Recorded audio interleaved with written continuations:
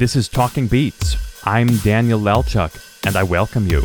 Go ahead and subscribe on Apple, Spotify, or wherever you get your podcasts. You can also join us at Talking Beats Podcast on social media to keep the conversation going. On today's program, musician siblings Lauren, David, and Sean Carpenter. Star solo violist David, along with his brother Sean and his sister Lauren, form a trio that electrifies audiences the world over. Far from a traditional only musical route in life, the siblings founded a chamber orchestra in New York City, the Salome Chamber Ensemble, which has put on concerts and events featuring everyone from Joshua Bell to John Legend. In addition to their performing careers, they run a rare musical instrument business, Carpenter Fine Violins, which places priceless instruments in good and safe hands for years to come. As you will hear, we know each other well, and I didn't predict that I would have a hard time finding things to talk about with these dynamic and multi-layered people. I'm truly thrilled to welcome my dear friends and great colleagues, Lauren, David, and Sean Carpenter, to this program. Everybody wants to know always about where the initial passion came from. So Sean, you're the oldest. So were you the trailblazer here? Yeah, I mean, honestly, I started at the age of 5.5, and I think it's because my mom's one of her best friends' son started in Suzuki. So we all thought it was a good idea to do something like this completely by happenstance and something that was off the cuff but I think what happened is I heard the violin at a very early age, and I said, I love the sound of the violin. So in a way, it wasn't just like a imposed unilateral decision on the part of my mom to do that, but I actually wanted to do it myself. So I think there has to be an initiative from the individual themselves to say, I want to play the violin or the piano. So yeah, and it became a domino effect because it was also easier for my mom to transport 3 small violins than a cello or piano. Pianos, we didn't have a piano in the house at the time. So so it was just a hobby, and then it never really became serious as a profession, I'd say, because we always were doing academics. My mom was a teacher. She's retired now. So it was always something that we saw as a supplement, so that we didn't, watch too much TV in the beginning, but then became more serious. I think by the age of, 14, 15, I was getting more into just playing the violin. So, yeah. And now at the age of 35, we're definitely watching more TV. So I was going to say that's the longest Sean has ever talked without being interrupted. Lauren, jump in, say something. I was tempted, Daniel, because my initial thought was, is Daniel asking about us getting into music as a performance or getting into the violin trading business? So I'm glad Sean started with the performance of music, and of course slowly getting into the collectibles business. By the way, Daniel, how are you doing after our trip in Chile, Patagonia, all around for the Salome Orchestra, and then now quarantine? How are you holding up? Let's put it this way. I look back at the pictures of those Chilean fjords a lot. Join the club. We can't wait to get back on MS Europa too. Unbelievable. And we were always talking. We're like, this is like better conditions to play a concert. It was so smooth on those fjords. It's better conditions to play a concert than any hall in the world. It's true. So Sean, he likes the sound of the violin. He's playing, and then David and Lauren have to jump on the bandwagon. But when did it become something more like, this is fun to do, Suzuki and a mom's friend and everything, and it became serious, and you looked around at each other and you thought, wow, this music thing is really great. There's a lot of passion. It's a great world. Yeah, I think there was kind of an inflection point. The thing is, I think my mom, to be quite honest, was just trying to get us away from doing kind of what the typical kids would be doing at that age. Even though we did play video games and we played a lot of sports, she got us into the U.S. Open tournaments for tennis, and we played USTA, and then we played a lot of basketball. Not the U.S. Open. But it was part of the U.S. Open program. I think the biggest thing for her was just to get us like a well-rounded education as well, and to be interested in culture, go to museums, go to sports venues and everything that we could. And this was on a teacher's salary. My parents both were, teachers and going through a lot, to get us to where we needed to. And the days that we had Hans School of Music and then Juilliard, we were on financial aid. So I think it was more of like the struggle and to see how much she sacrificed of herself, to get us where we were. And I think at the age of 15, 16 for me was the moment that, it all clicked for me. And I said, you know what, I really do want to pursue music as a profession. And we had absolutely no idea, what the future would hold. But, we were all fortunate enough to go to the same university, to study politics, to have a well-rounded education. And I think it kind of put everything in perspective when we started traveling and we started entering competitions. And for us to just prepare mentally for those competitions and for us to start getting prize money as well, that was a big thing for us, because we were like, wait a minute, we could actually win prize money, make a living from entering this competition. So I think, to be honest, it was all a beautiful kind of cause and effect, and kind of like our world was opened up into a new world once we started going to the Verbier Festival and Academia Kitschana to study with Boris Belkin and Yuri Bashmet, and when we were about 15, 16, 17. And that's kind of when everything just really, it was like a jet propulsion into the music world, into competitions, into, and then when we went to Princeton, Lauren and Sean both won the concerto competition there and played the solo. You. Yeah, I know, me too. But I want to be a little but I think so. So for us, it was kind of this. We learned from each other. Sean was always kind of the teacher of the family. If I would be playing in the other room, Lauren would also hear. They would come barging in to me and say, "Hey, David, what the hell are you playing?" So I think your fingerings are awful. Yeah. Wait, that doesn't happen now? That still happens. Definitely happens now still. So I think for us, it was always like kind of a joy. It was never a push, or it was never a contrived kind of. No, it was a way for us to become more disciplined and focused in all of our endeavors, I would say. And music has a way of doing it in a very, I would say, therapeutic way. So if which is one of the reasons that a lot of parents put their children into some type of performing arts, right? So if it's dance, if it's acting, if it's music, it has a way of focusing it. And actually, Princeton, at the time that we were there, and after we left, they made it their goal they made it a big objective to invest hundreds of millions of dollars into the arts, because their thesis, their fundamental notion was that the students who are very heavily invested in the arts at Princeton are usually the ones that are going to become the valedictorians or salutatorians, or like the top 10% of their class. And it's kind of correct, right? Like people who are practicing 1 to 2 hours a day, or members of the orchestra, or a cappella group, or the Glee Club, they're the ones who will put the same type of investment of energy, investment of passion into mathematics, into physics, into history or politics, whatever it was that they were studying. So so that's the reason I think music has kind of kept us sane, as well as driven us forward in whatever endeavors that we do. So you brought up a lot of things, but I want to touch on one thing I've always explained to people, and which is that I always felt that one reason I always felt such kinship with the three of you is because I found something I talk about a lot, that many musicians are frankly extremely limited and boring to talk to, and all they know how to talk about is music, and there's a whole wide world out there, and so the breadth of the education and the curiosity that the three of you have always really connected with me, because it's like, yeah, we can talk about Beethoven, but we can also talk about Eisenhower and his policies. We can also talk about a Rembrandt. Talk about how important it is, you think, for a musician to be well-rounded, and why it's important to have an education that goes beyond the notes. Yeah. So for the record, Daniel, that was not us who said that about the musicians. So just can you? Okay, that was me, and I just said it again. So no, but the thing is, to be honest, there's so many musicians that we absolutely love and respect, and we just have the utmost admiration for them.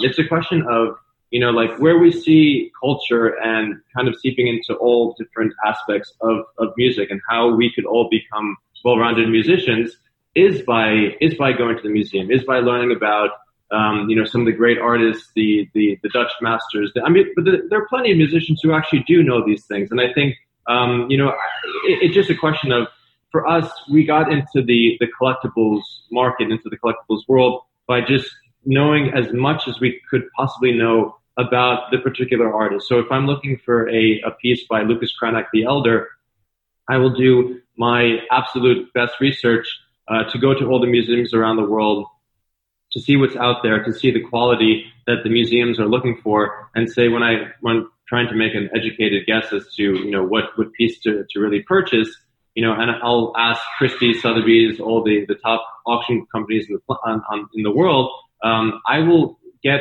my own thesis of what to look for, what to find, and what the best quality piece is. If it's that, or looking at Egyptian Ushabtis, or learning the text of the hieroglyphics of the ancient Egyptian culture. I mean, that's something that's just so beautiful, and it kind of makes us go on an expedition around the world to have a purpose, to have a central point as to say, okay, if I'm collecting anything, I'm going to learn as much as I can about that particular space. So I think for us, it's just becoming more inquisitive, becoming more adept to different cultures, to learning about same with music as well. I mean, it's just looking at a different composer, or great composers from Turkey, from all parts of the world, and looking at their music and how their culture influences them. It's It's kind of all connected, Dan. And I think the problem is that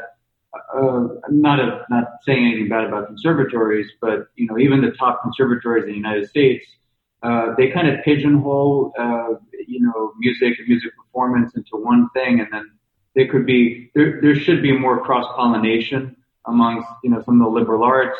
I originally was going to do a joint degree at Columbia University and at Juilliard, and it's great that schools like that have these kind of programs. Yeah, that if somebody wants to study liberal arts or classical Greek and Roman antiquities and Roman law, they could do that, take a course in that, and then also study music performance. So that, I think, is probably the best thing if somebody really wants to, because in some ways, I do think that you can hear it with certain players that have a good sense of not just the music, but something deeper about, either the period performance, or they understand the kind of the history and the era that the music is composed in. And so it does give a good basis, besides just the technical aspect of learning the violin or the cello. And I think that fundamentally, like, people who are more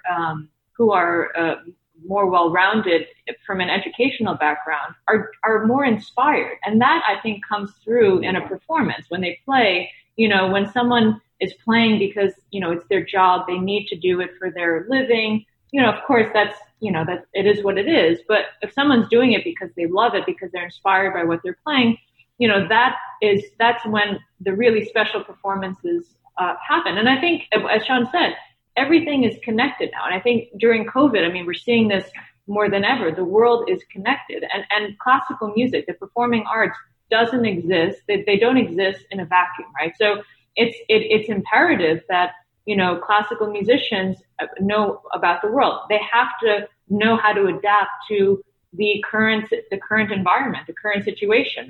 Something Sean alluded to a minute ago was so interesting, because it reminded me of what the great conductor we all admire, Arturo Toscanini, always spoke about, which was how someone's whole culture came out in their playing, or their conducting, or their singing. How the books you've read, the paintings you've seen. Linda Ronstadt spoke about this recently as well. The articles you've read, Linda Ronstadt was on this program a few weeks ago, and she said the same thing, how it all contributes to the playing. And that's when I see Sean do a Mendelssohn or Brahms, I see and I hear the passion that you can't make up. You can't fake passion, right? Exactly. No, I appreciate that, Dan. And, just talking about the cross, in industries, and I think what happens is that a lot of times we have this thing called specialization, right? Everyone wants to specialize in one thing. Vocational training. Yeah, and I think it has its benefits. It definitely has its benefits, and if you want to be an accountant and want to be the best accountant, it's good to focus on that. But at the same time, if you want to learn about the arts or about music or something else, it helps you as a person, right? I mean, and I think for us, the reason we did kind of sidestep a little bit into the business side, although we don't really call it the business, because I think that anyone who's successful in business has to really love what they're doing. You could either be a stock trader, you can be an engineer, you can be a Bitcoin miner. You could be a sports, somebody, so a professional athlete. And if you really love what you're doing, it shows. And I think for us, I started in tandem with playing the violin. I wanted to learn about violins themselves, right? So when I was really young, my mom would take me around all the different dealers all throughout the United States, and so kind of by happenstance, again, I was just kind of introduced into the world of the antique musical instruments. Let me just pause you quickly, Sean, because you're getting right to the core of what a lot of people want to hear about. What is a Stradivari violin? Why is it special? Speak to the broadest audience you can, because remember, it's not musicians per se who listen to this show. Why a Stradivari? Sure. So Antonio Stradivari, I would say was one of the greatest engineers of all time, right? So you have Da Vinci, and was producing many different feats in different areas. And Stradivari was the technician of the acoustical realm, because he had an intuitive sense of what a violin should sound like and look like, and which has not been unmatched till this day. So all the greatest violin makers are just making pretty much models on Stradivari and the greatest violin makers, Giuseppe Guarneri del Gesù, who was also a contemporary. He lived a shorter life. He was 46 years old when he died in 1744. Antonio Stradivari was, I think, around 93 or 94 years old when he died in 1737. So those two were the two kind of the titans of their industries at the time. And Stradivari was a more prolific maker in the sense that he had sons and a whole workshop, and luthier, which was devoted to making a lot of instruments. Guarneri del Gesù was from the Casa Guarneri, which was much more limited in output. They were not as financially stable as or successful at the time. Or famous. Yeah, like Guarneri was more of the players violins that were produced for primarily Italians in local musicians. Stradivari would actually get patrons from all different parts of Europe, even from London, or people would come just to buy a Stradivari instrument from all over Europe.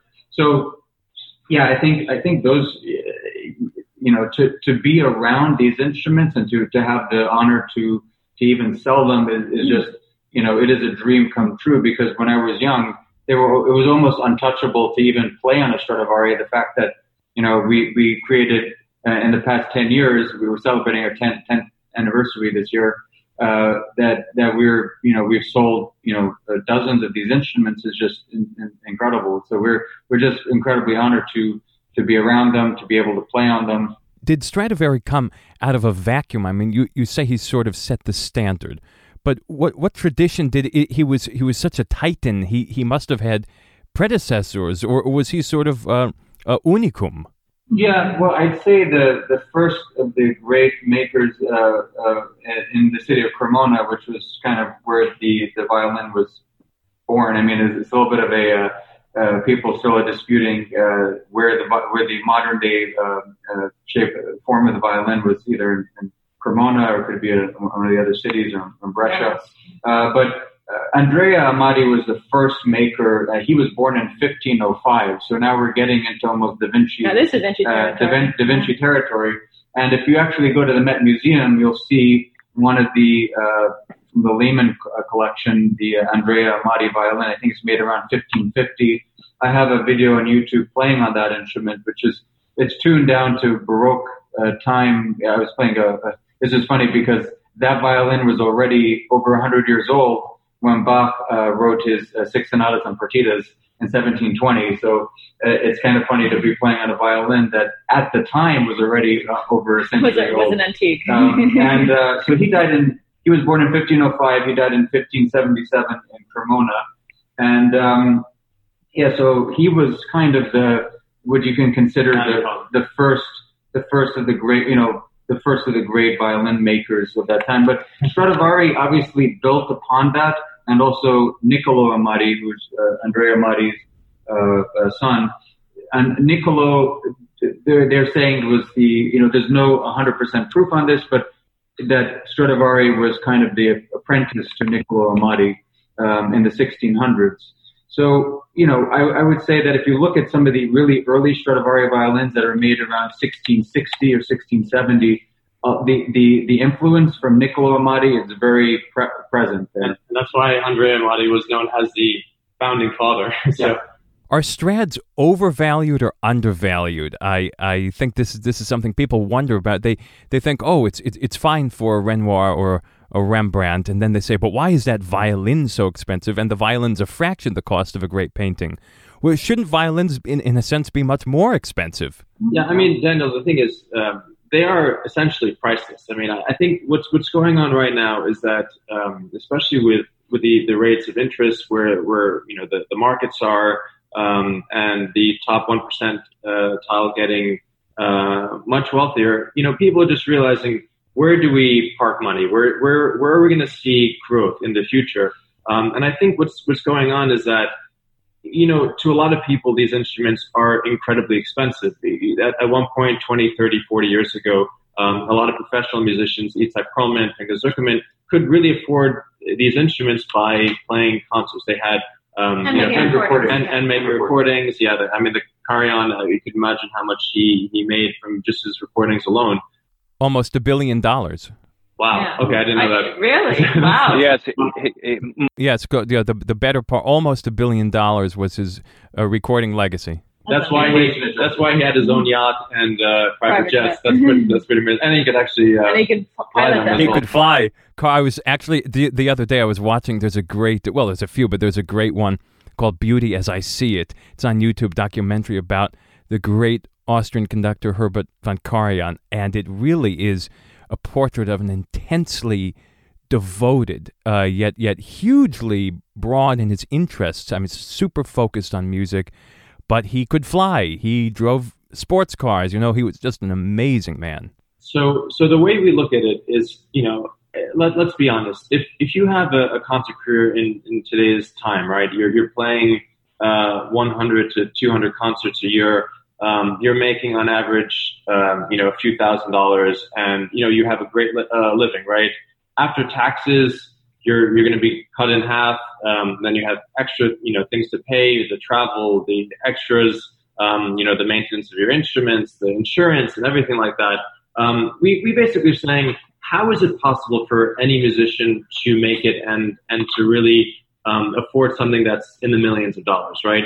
You're not. I mean, I think it's basically, it's been like that for many, many years. Yes, the greats, like the Perlmans, like the Zuckermans of the world, Katagorskis and all these greats, who also had some of the greatest instruments on the planet, also did probably have outside funding and sponsors to buy these instruments on their behalf. And I think it really is something about like this investment philanthropy that, to be honest, most musicians can't afford these instruments, even instruments in the hundreds of thousands. To buy a Camilli today in the $300,000 to $500,000 mark, it's going to be very difficult for any musician to afford this. And I think it's something that we're kind of having a existential crisis in terms of like the music world. Where is the next step? Like where do we go from here? Because if you look at some of the great collectors today, yes, they're kind of like these amateur violinists who have a great passion for music, and they have a lot of money because they bought Tesla stock at a much lower rate. I mean, 6 times If you invested 2 years in Tesla stocks, you'd be up at least 6 times what you put in. And I think for a lot of people who understand this and are kind of amateur musicians who love, that are hobbyists and love instruments, they're the perfect people who are investing in these instruments. Because to be quite honest, Daniel, the only reason we really wanted to have a goal of making money is to afford Stradivarius. And we got, we did it. We got to the point in which we finally could afford, many Stradivarius and have a great collection. And I think it's just about kind of the mentality that you have and say, okay, what is the intention? What is the reason I want to become wealthy? What is the reason I want to do a particular project? And with these goals in mind, yes, musicians can accomplish, something great, because if we could do it, if we had, basically a single mother who put us through, Princeton through financial aid, and for us to have a lot of debt and then get out of it and then start a successful business, then I wouldn't say a lot of people could do it, because it was very difficult to get to where we are. But I'm sure if you really put your mind to it, anyone could accomplish this. I think going back to Daniel's original question, are Stradivarius considered, or are they expensive in relation to things like art pieces? So of course we've been very fortunate to be collectors of paintings, works of art, by, for instance, Picasso, for instance. Why should the most expensive Picasso sell at auction for close to $180 million, while the most expensive Stradivari violin publicly sold for $15.9 million, which was the Lady Blunt back in 2011, I believe. But more recently, violin sales have gone slightly above $20 million for Stradivarius. Is there kind of an equivalence of that? Why should the Stradivari, which is much more rare than a Picasso painting, why should they be, a tenth of the price of a great Picasso painting? We really haven't come to terms with the fact that there really is no reason that a Stradivari, I mean, for us, the instruments have the added benefit of functionality. So it is a work of art. It is a piece of art. It is historically significant in that it's a work of engineering as well. But it also works, right? And has the added layer of producing something as beautiful and as universal as music, and music in all forms. So you don't just have to play classical music on a Stradivarius. We've played a concert with John Legend, and his music on a Stradivarius. And there's a global appreciation and like a brand, So if you take a look at some of the most successful tech companies in America, they have a brand, right? Apple, Amazon. These are companies that are globally recognized as some of the greatest companies of all time. So I think with Stradivari, it's now becoming a brand. We've actually been to Japan numerous times. The Japanese started buying violins in the late 80s and 90s when their stock market peaked. And it's very funny that if you look at the Nikkei, the stock market in Japan, it's basically at where it was, been flat for decades, and it hasn't really gone anywhere. So a lot of the Japanese and a lot of people now are beginning to see, well, they were looking at the investment side for instruments, and they're saying, these actually have held their value they've been pretty resilient. And so, yeah, I think that there's a global appeal to rare instruments, just like in art. I mean, obviously Picasso is a name that everyone in China or in Japan or in America knows who Picasso is. But Picasso is also goes through, experiences trends, right? In today's art world. Right now, some of the hotter artists are either living, let's say Mark Bradford, who's a fantastic artist living in LA. His works are right now going for more money than Stradivari violins are. And Picasso prices are kind of a little bit, kind of flat and stagnant. Because more people are getting into post-war contemporary art than they would be, although I would say a great Picasso painting is going to always sell for a lot of money. But with Stradivarius, he is the ubiquitous master, right? No one is going to challenge the fact that he was the greatest. I mean, Guarnerius del Gesù was his contemporary, also great. But Stradivarius has kind of more about that Rolls-Royce gold seal than del Gesù does. But going back to investment. Wait, what was the initial question? Well, actually, Lauren reminded me of the initial question, which was about should a Stradivari be as valuable as a Rothko, as a Picasso? But she partially answered it. She partially answered it. But I was just going to interject that part of the thrill of a Strad is the connection to history that you feel when you're playing it. I mean, the three of you know that I'm very lucky. I've played on a number of the most famous Stradivari cellos, and it's not just that you have a great sound and you look at it and you say, "Wow, that's a beautiful looking instrument," but you literally feel history. You're holding history, and you feel it going through your fingers as you transmit the sound. It's true. It's true. And if you take a violin like the Jascha Heifetz's Del Gesù, which is now in San Francisco, you hear part of his sound comes through in the violin today. Yeah, or Gitlis, or some of the great violins. But more than that, I mean, these instruments were not only owned by the greatest musicians of the time, but they were also owned by the greatest industrialists. For instance, Henry Ford was an amateur violinist. He collected Stradivarius and Del Gesù violins that are now sitting in his museum in Dearborn, Michigan. And Henry Goldman from Goldman Sachs was also a collector of violins. The Medici family commissioned a set of a quartet of Strads directly from Stradivarius. So, as you said, the history, the provenance of these instruments come through in when you play them, when you have the pleasure of playing on them for people and sharing the music that they produce. Let me just ask very quickly, because you mentioned the great violinist Jascha Heifetz, and then also Ivry Gitlis, who's still living. Is he 100 now, or he's around 100, I believe? This is something that in particular Sean and I always talk about when we listen to old recordings or clips, or I send him a clip over social media. Wow, listen to this person. And it's sort of about the way string playing, especially violin playing, but also cello, even singing and piano, but really string playing has changed over the years. And how I always say, wow, Sean, listen to how quickly you can recognize Milstein or Heifetz or one of these people. You hear two notes or one note and you know it's them. How has playing changed? Do you think people around in the past recent decades have as much outward and overt and brazen personality that they bring to music and to violin playing? You've actually made that point several times. This is a great one, Dan. So I don't know. I mean, I think. Are you tired of me making that point? No, it's a great point. Keep making it. It's a great. You're entirely correct. I mean, I think, which is quite interesting, because if you hear the old recordings, the recording technology today obviously is completely different than it was, 40, 50 years ago. But yeah, it's true. If you hear Zuckerman or even living great artists like Pinko Zuckerman and Itzhak Perlman, they have a unique sound and a unique tone. You can tell their sound and their tone in 2 seconds.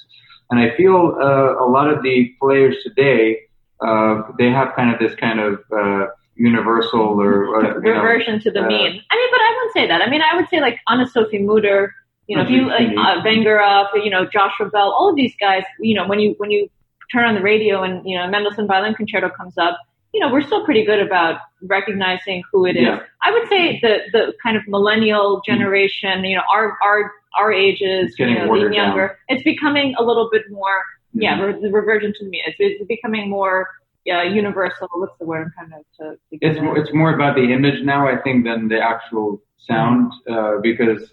Yeah, like with Joshua Bell, he has his own unique way of playing and sound. Mutter as well. People have a preference for one player over another, but you can say that they definitely have their own imprint and style on the music and the interpretation of the music.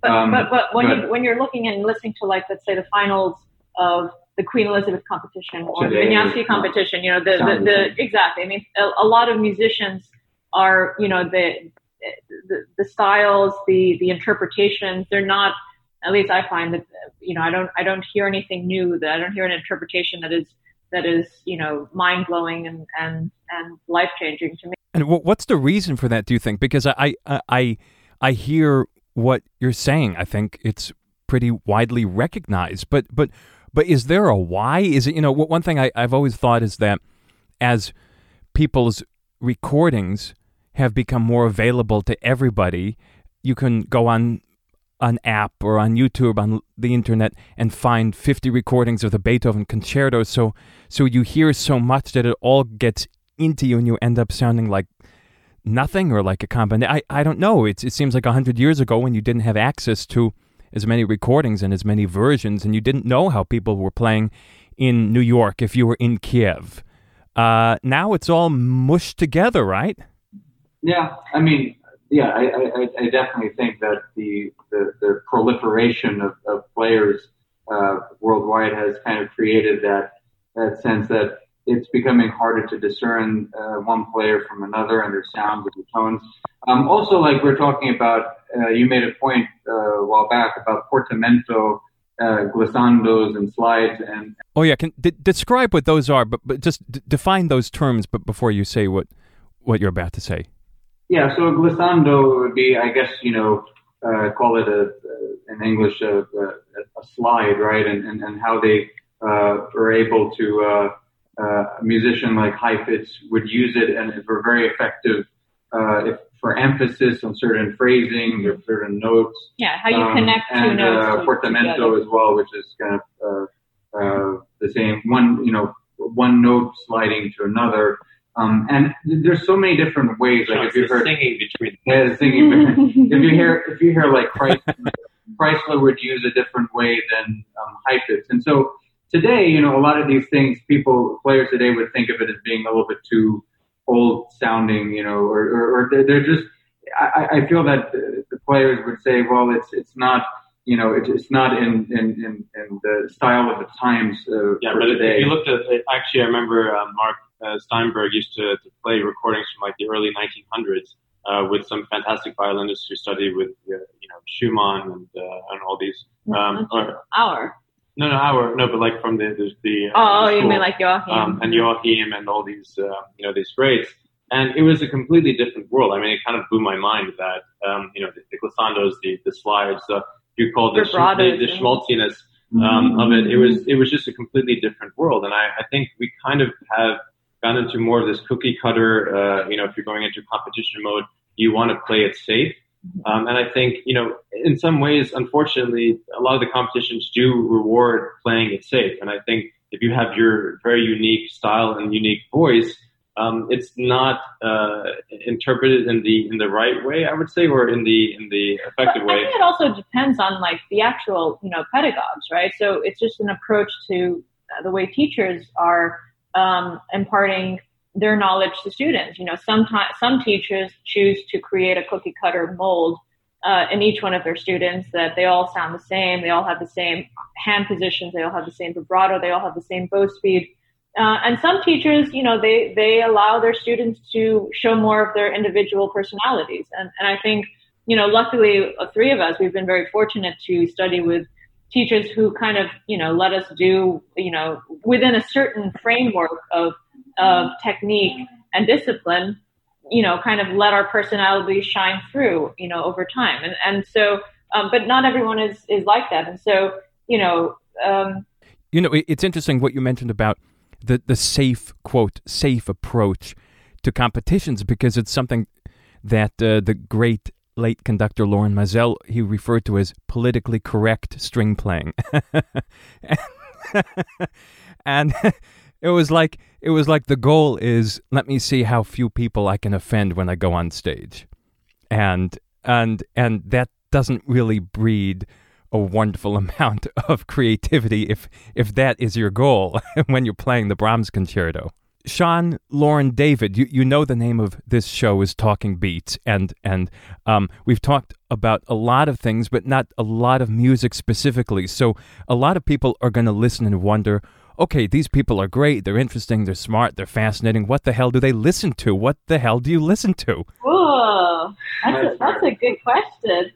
Yeah. Well, it depends. It depends what the activity is, right? So if I'm on my Peloton bike, I'm probably not going to be listening to, the Goldberg variations. I'm probably going to be, I'm probably going to have David Guetta on or, Maroon 5, right? So it depends. But if I'm kind of relaxing in the morning or in the evening, yes, I always say Vivaldi got me through Princeton. When I was writing my, 200-page senior thesis, if I didn't have... It's getting us through coronavirus. Yeah, exactly. If I didn't have Vivaldi playing, while I was typing all of those pages, I probably would have lost my mind. But, it depends. For me, it's strictly Cardi B. Fantastic masterpiece. I'm deeply touched by the brilliant. It's the number one song in the country. If you don't know, Daniel. I don't know about you, Daniel, but I would say Vivaldi's a very important composer to me. Let me make a plug for Vivaldi because there's this weird dislike of Vivaldi in circles, both musicians and non-musicians, and he is one of the great composers of all time. I do not understand the dislike for Vivaldi, and it's always bothered me. I mean, put on one piece, and it's just brimming with originality and character. Well, and if there weren't Vivaldi, Bach would definitely not have been Bach. He spent his a good part of his education and music copying scores of Vivaldi, and in fact, many of the pieces that he wrote for, let's say, a couple, 4 pianos is kind of a riff on Vivaldi's concertos. So, they say Vivaldi wrote the same concerto 600 times. I kind of fundamentally disagree with that. I do think that, Vivaldi was a game changer. He was, and there's something about the joy that Vivaldi brings to music that, in the same way, if you look at, let's say, a Wayne Thiebaud painting, it just makes you happy. And there are very few composers that can do that consistently, as Vivaldi does. So Vivaldi's amazing. If we're also, we've been watching kind of Netflix more recently. If you're watching, let's say, The Crown, which we've been obsessed about recently. Hans Zimmer wrote the theme music to that. Or if you're taking, the movie Arrival, Max Richter is a great, living composer, and his music is music that we love listening to. Philip Glass. I mean, some of the great. Oh yeah, Pride and Prejudice, Dario Marinelli. So there's so many great living composers that I tend to listen. When we're listening to film scores or series, TV series. They're producing wonderful music as well. So, on another side, we love listening to, let's say, Turkish or Iranian classical music. That is also very fascinating music to hear and for the first time. Or Arabic, music, because we kind of feel like we're just we're growing up. And we also, Ela Paliwal as well, her Indian classical music. Yeah, yeah, it's fantastic stuff. It is. So it's but I think for us it's just be curious about everything, listen to everything you can, and then you make your own. But we actually did a few recent videos on the violin channel. We did the Kodály Zoltán Kodály's trio Serenade, and it's a really fascinating piece. It's an amazing work. And you can see where Bartók gets a lot of his musical inspiration. But I have to say, Daniel, this quarantine has also kind of gotten us to learn another language. We've been, doing our weekly Zoom calls and videos. We have a tutor in Japanese since April, so. Yeah, so. Really? Nihongo o benkyou shimasu. That pronunciation was spot on, Lauren. So you've been studying Japanese over Zoom with a tutor, and Lauren, you have had a good language capacity as well. Quite fluent German, very good Italian and French as well. Sean's the Italian guy. I can understand that. But I think if we collectively, pooled our talents together for a language, we would, get along and survive in the world. Yeah, my mom speaks over like 5 languages pretty fluently, so it's pretty impressive. But that's right. What's your favorite language? Just the sound of it, the pure sound of it. You have to name one, each one of you. It can be the same though. I think Japanese is a fascinating. I think of the Asian languages. I do love listening to Japanese. Aesthetically, it sounds quite beautiful. So I'm going to focus on Asia. I'm going to say Japanese. You guys can do Europe. Probably Italian is the most kind of musical, I would say, in terms of just like the and also the sign language as well that goes with it. So it's a very And also we've talked about the beauty of Arabic, actually, the way it sounds. Lauren has talked about that too. So you skipped over the Middle East, Lauren, but let's mention Arabic. Because, Daniel, we know the other side of Arabic, which is our mom getting really mad at us. They're getting mad at us. So I think we're going to... If your mom screams at you in Arabic, your C sharp was out of tune. No, we don't really know Arabic, but... The funny thing with Arabic, I mean, we visited the Middle East several times, and each country has its own dialect. So if you go to Morocco, it's totally completely different than Iraq or Jordan. Yeah, or Egypt. Egypt is like the high Arabic. Yeah, the standard, Arabic that people teach. Well, yeah. Well, where is what is the high Arabic? What is this the most traditional, elegant in Egypt, or what? I guess there's certain formalities that they say in Egypt that they words and phrases that are not said in if you're in Syria or Lebanon. But I think each country obviously was influenced by outside culture as well. And for instance, Morocco with the French influence and a lot of Berber French, and the Berber language. So there's just so many different ethnic dialects, languages, and just so I can point to something here that sort of illustrates exactly why I was correct in the beginning. Look what we're talking about. We're not, this wasn't planned. There was like someone said to me, "What are you going to talk about with the Carpenters?" I said, "Are you kidding? I can talk about anything. This is the easiest interview in the world."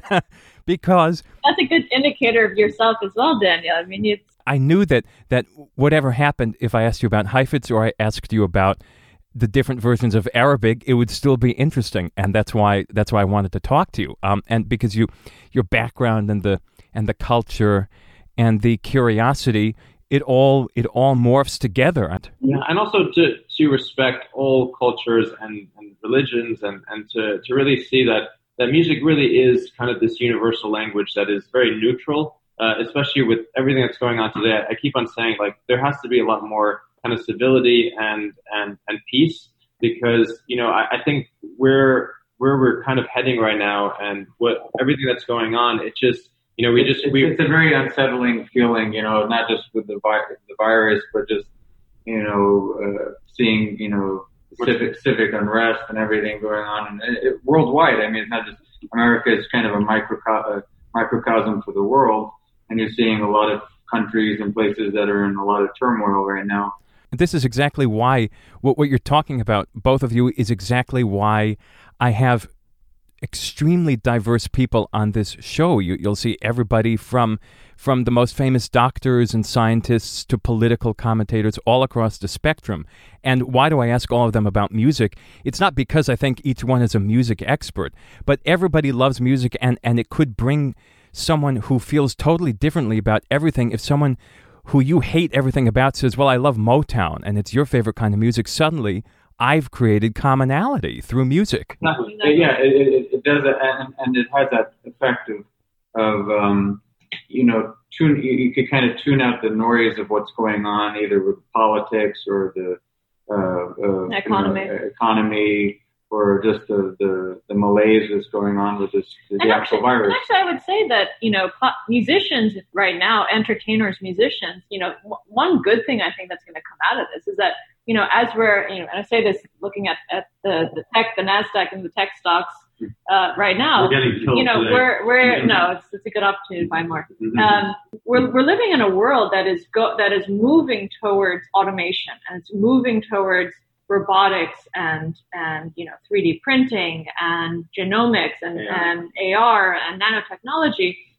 Yeah. The thing about what we do as musicians, what you do as a musician, is that is something that cannot be automated, right? That is an industry, that is a talent, a profession that you can't just simply, there is a difference between putting on a MIDI file and listening to, an orchestra that's created from a computer versus a live orchestra or live music or live entertainment. And I think, that is one of the benefits I think that's going to come out of this, is that a lot of, service sector, if you look at automated cars and self-driving cars, that's going to decimate a whole industry of drivers, right? Potentially in the next 5 to 10 years. But on the flip side, if you're a musician who's been honing their craft for decades, that's not necessarily going to go out the window, right? There is a potential to keeping these jobs alive and to continue making great music and inspiring people. Although everything does sound the same on a Zoom call. But let's face it, I haven't met a robot that can ask the kind of questions that I do. There you go, Daniel. You're not going to be taken away from your Call job. that forced modesty, Daniel. Forced modesty. You just touched upon it. This is the entrepreneurial systems that we definitely need today. Like, we need more people like you. It's called pivoting, right? Yeah. And this is exactly what you're doing. You're seeing that, okay, the New Orleans Symphony is not in session right now. It probably won't be starting the season until January and February. However, in the interim, during this time, you have the connections, you have the know-how to produce a fantastic podcast, a fantastic radio show, and host amazing people and spread kind of this intelligentsia.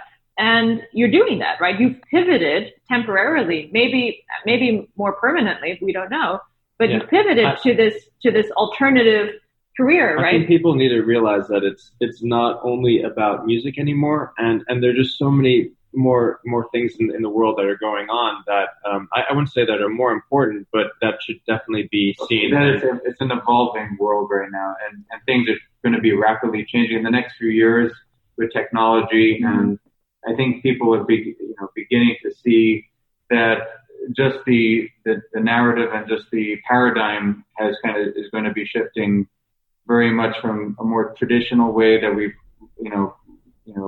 interacted, how we've listened to music.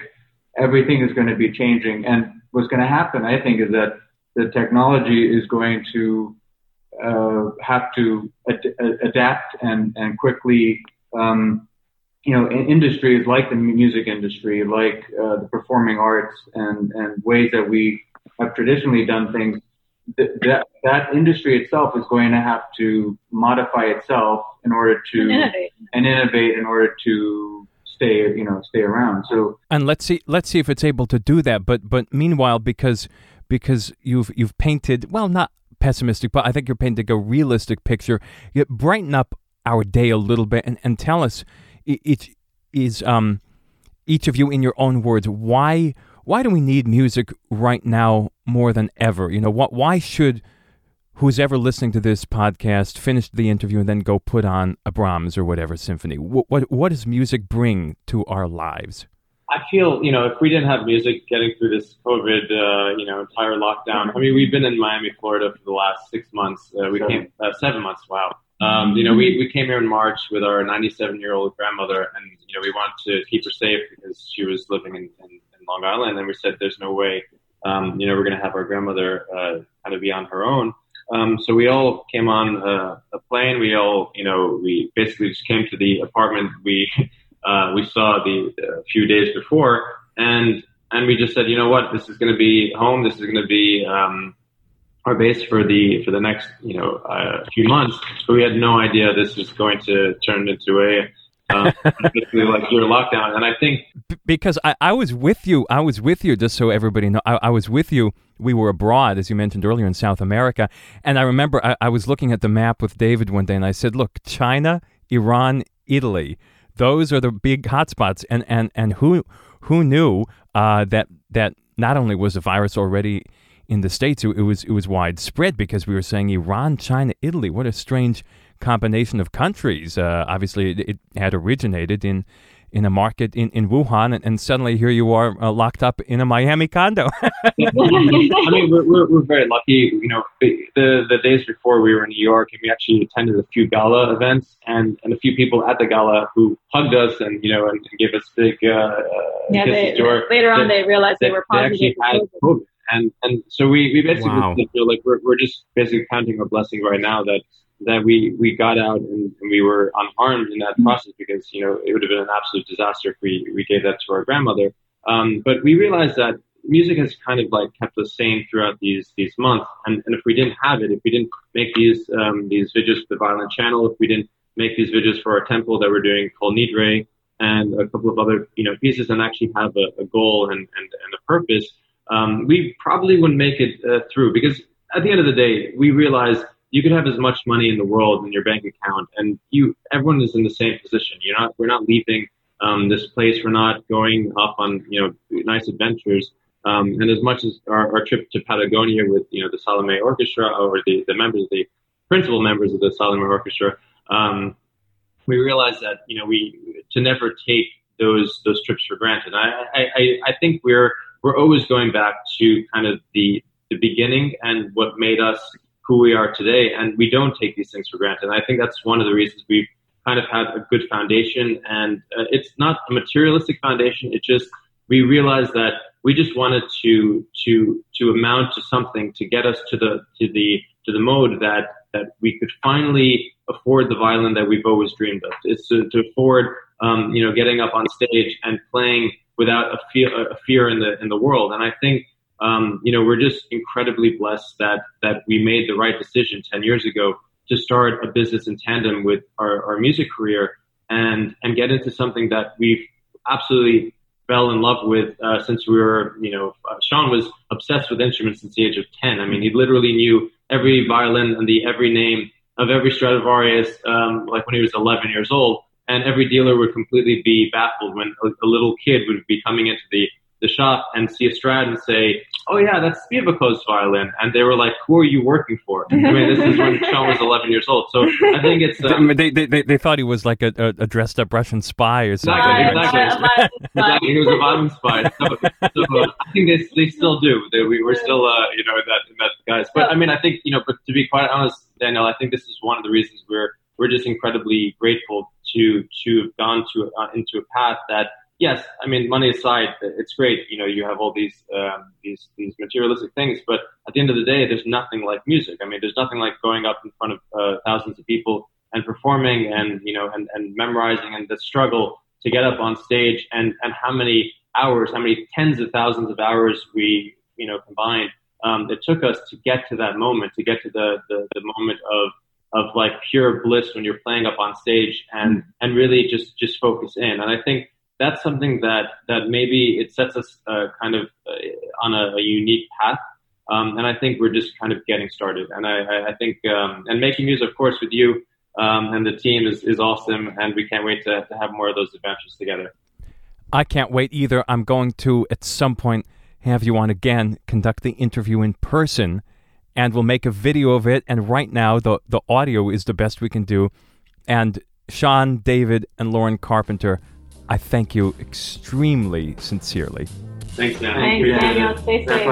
Odajini. You've been listening to Talking Beats with Daniel Lelchuk. I hope you'll subscribe and leave a review on Apple, Spotify, or anywhere you get your podcasts. The original theme music for this program is by Ronald Markham. The content coordinator is Nathaniel Mose. Doug Christian is the executive producer. I'm Daniel Lelchuk. See you next time.